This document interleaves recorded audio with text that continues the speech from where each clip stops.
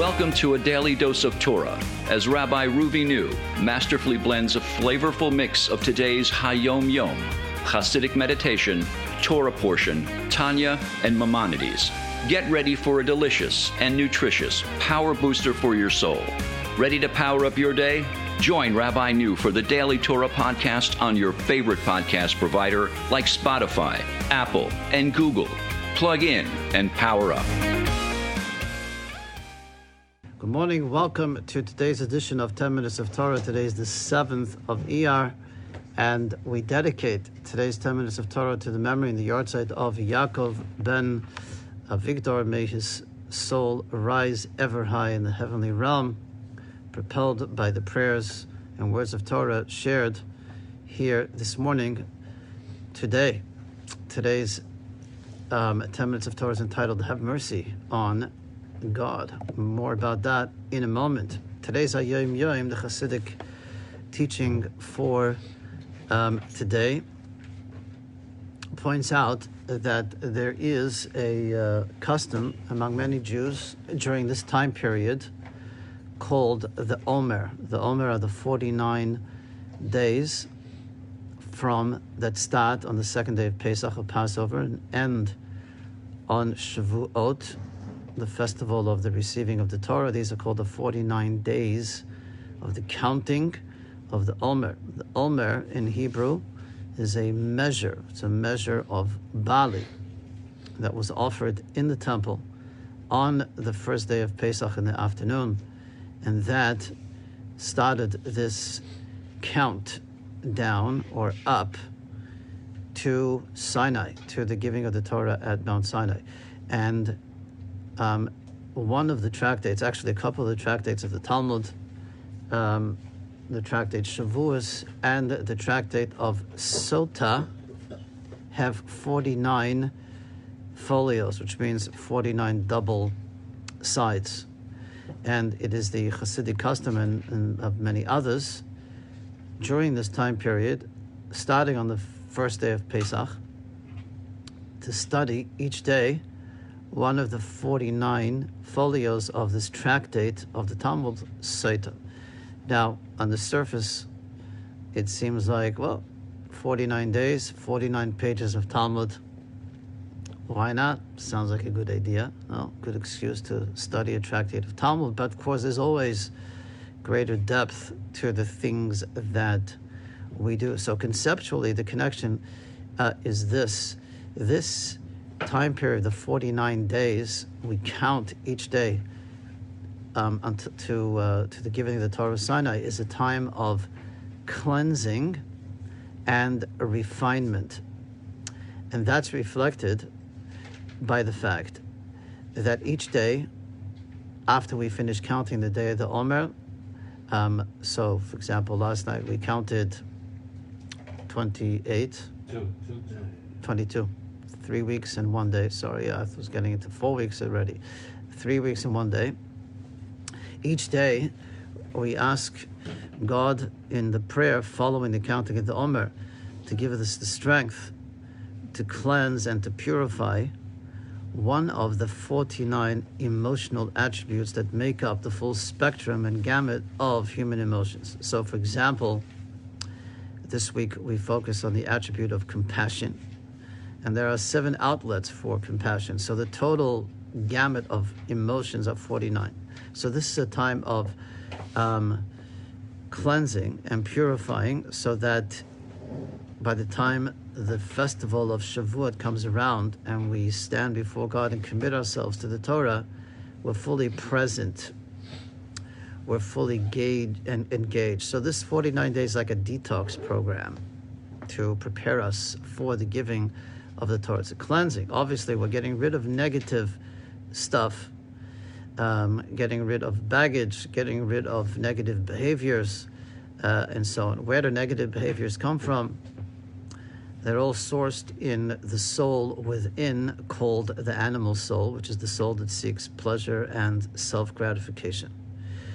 So, the tractate that we study, which is the tractate of Sota, Sota means wayward, and is the term the Torah uses to describe a wayward woman, which is meaning a woman who is suspected of committing adultery. Has been found to be in seclusion with a man other than her husband and been warned not to do so, and there are strong grounds to suspect that adultery has transpired here, in which case she would not be permitted to her husband anymore.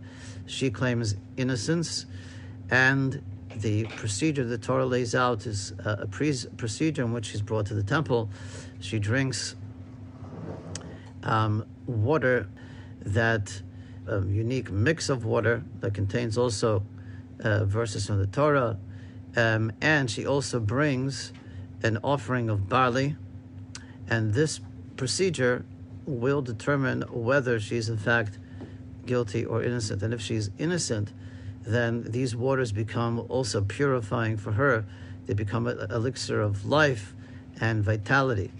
So the connection is also about it in terms of the behavior and the connection to barley, and that's the way we start the Omer period also when offering of barley. The Talmud says that wheat is the grain that is associated with humans, and barley is a grain associated with animals. And what that represents is the propensity for animalistic behavior that we all have, which comes from the animal soul, which again is the soul driven by pleasure and self-gratification, which if we allow ourselves to indulge in that can lead us down some perilous pathways. So the study of the Tractate of Talmud is not just because of Saita, not just because it has 49 pages, but because conceptually there's a connection, and that is it's all about the refinement of self, taming the inner animal. We're not going to get rid of it unless we reach tzaddik level, which most of us are not going to get to, but we can, however, be in control or work it and contain and do our best to refine the animal within and to find positive ways to give it expression. So that's the Hayom Yom for today, talking about refinement of the animal within. In the Torah portion of today, which is the second section of the Torah portion of Emor, the Torah talks about Yom Kippur, and a large part of this week's Torah portion is about the service that took place in the temple on Yom Kippur. But in today's particular reading, we have the mitzvah to fast on Yom Kippur. But what's the idea of fasting? So fasting is also a process of cleansing, of purging, of detoxifying. So on Yom Kippur, it's a day when we get more connected to soul and less materially and physically weighted down and more spiritually connected. Now, how is a person able to survive a day without eating? I mean, we all need to eat and drink. So how do we survive? Well, how do we altogether? What's happening when we're eating and drinking? Eating and drinking involves taking elements of creation that are below the human in the scale of things, whether it comes from plants, in the case of fruits and vegetables, or water coming from the minerals, or whether we're having meat, fowl, and so on and so forth. These are all elements of creation that are lower than human, but God designed things such that we should be sustained by those lower elements. So what happens when we're not actually eating? We're not getting that fuel. The answer is we're drawing from the energy of the food that we've eaten previously, the day before. It's like we're storing up the tank. But by the time the fast day comes around, we are drawing the energy of the food now that it's become completely assimilated and metabolized by the body.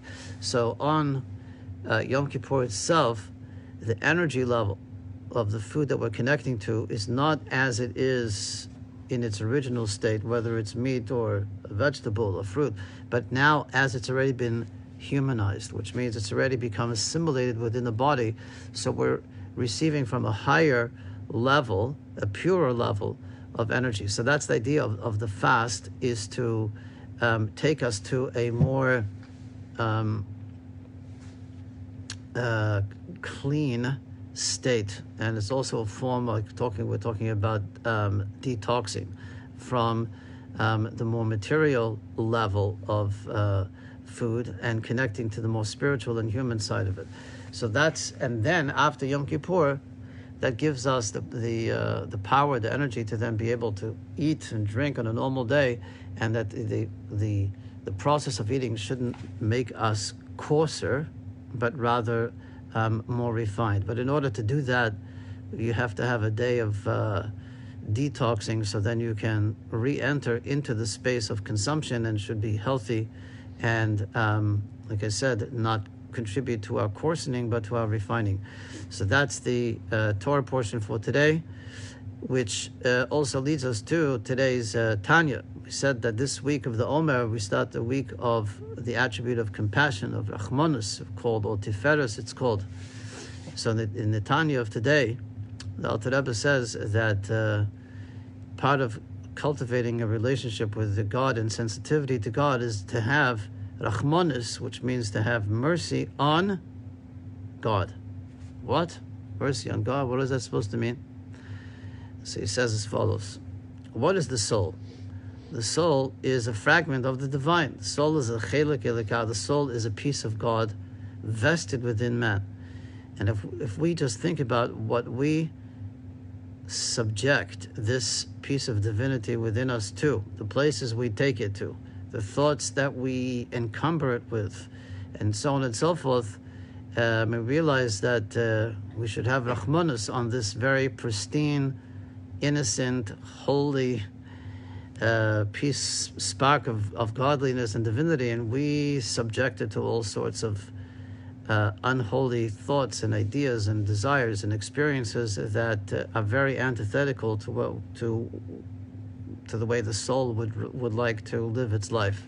So part of realigning ourselves to our divine purpose is to think about how the soul has journeyed from its spiritual source in heaven and come down to be embodied and embedded within us, and to have mercy on it. In other words, to give it free expression and not inhibit it and curtail it by being distracted by our animal desires or animalistic desires, but to allow the soul to have its own voice within us, and to be merciful, to have Rachmanus, and to realize God himself has sort of allowed himself to be, as the Kabbalah says, to be vested within the serpent's skin, which means all sin comes from the sin of the Garden of Eden, which is connected to the serpent. So the idea is that we should all have mercy on our soul,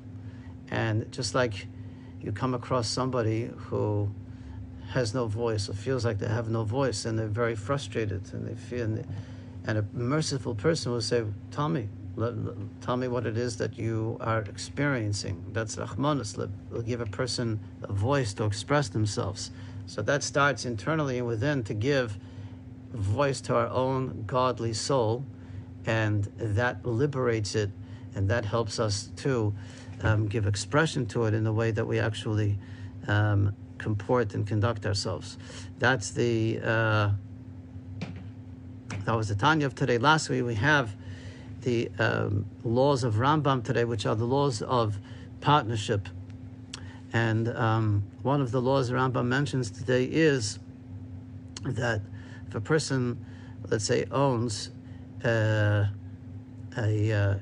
hen, and you want it to produce eggs, or to produce more, not eggs, to produce more hens, chicks, and you give it to a farmer, a chicken farmer, to keep the eggs warm and do everything is necessary to produce, for the hen to produce chicklets.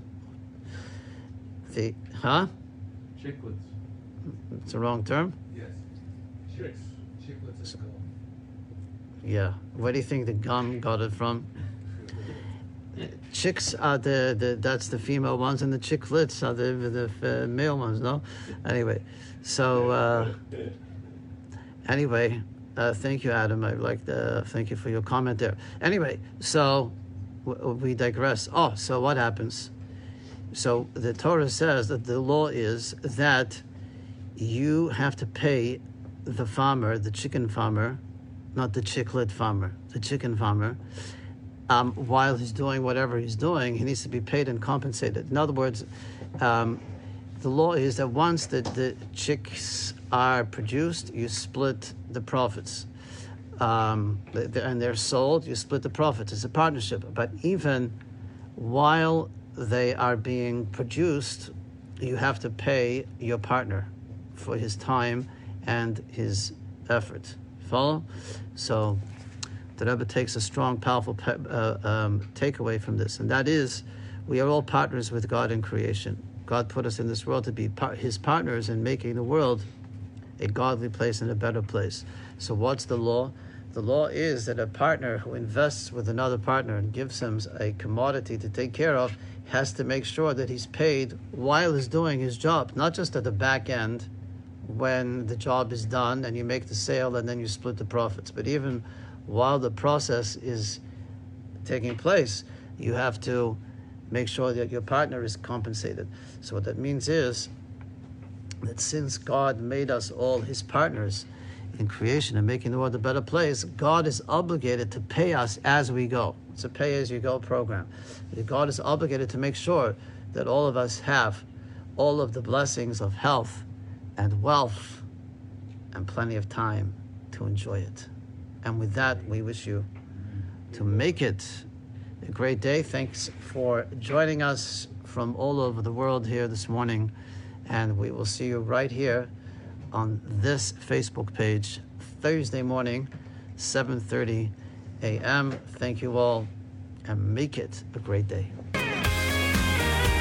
Thank you for tuning in to today's Daily Dose of Torah.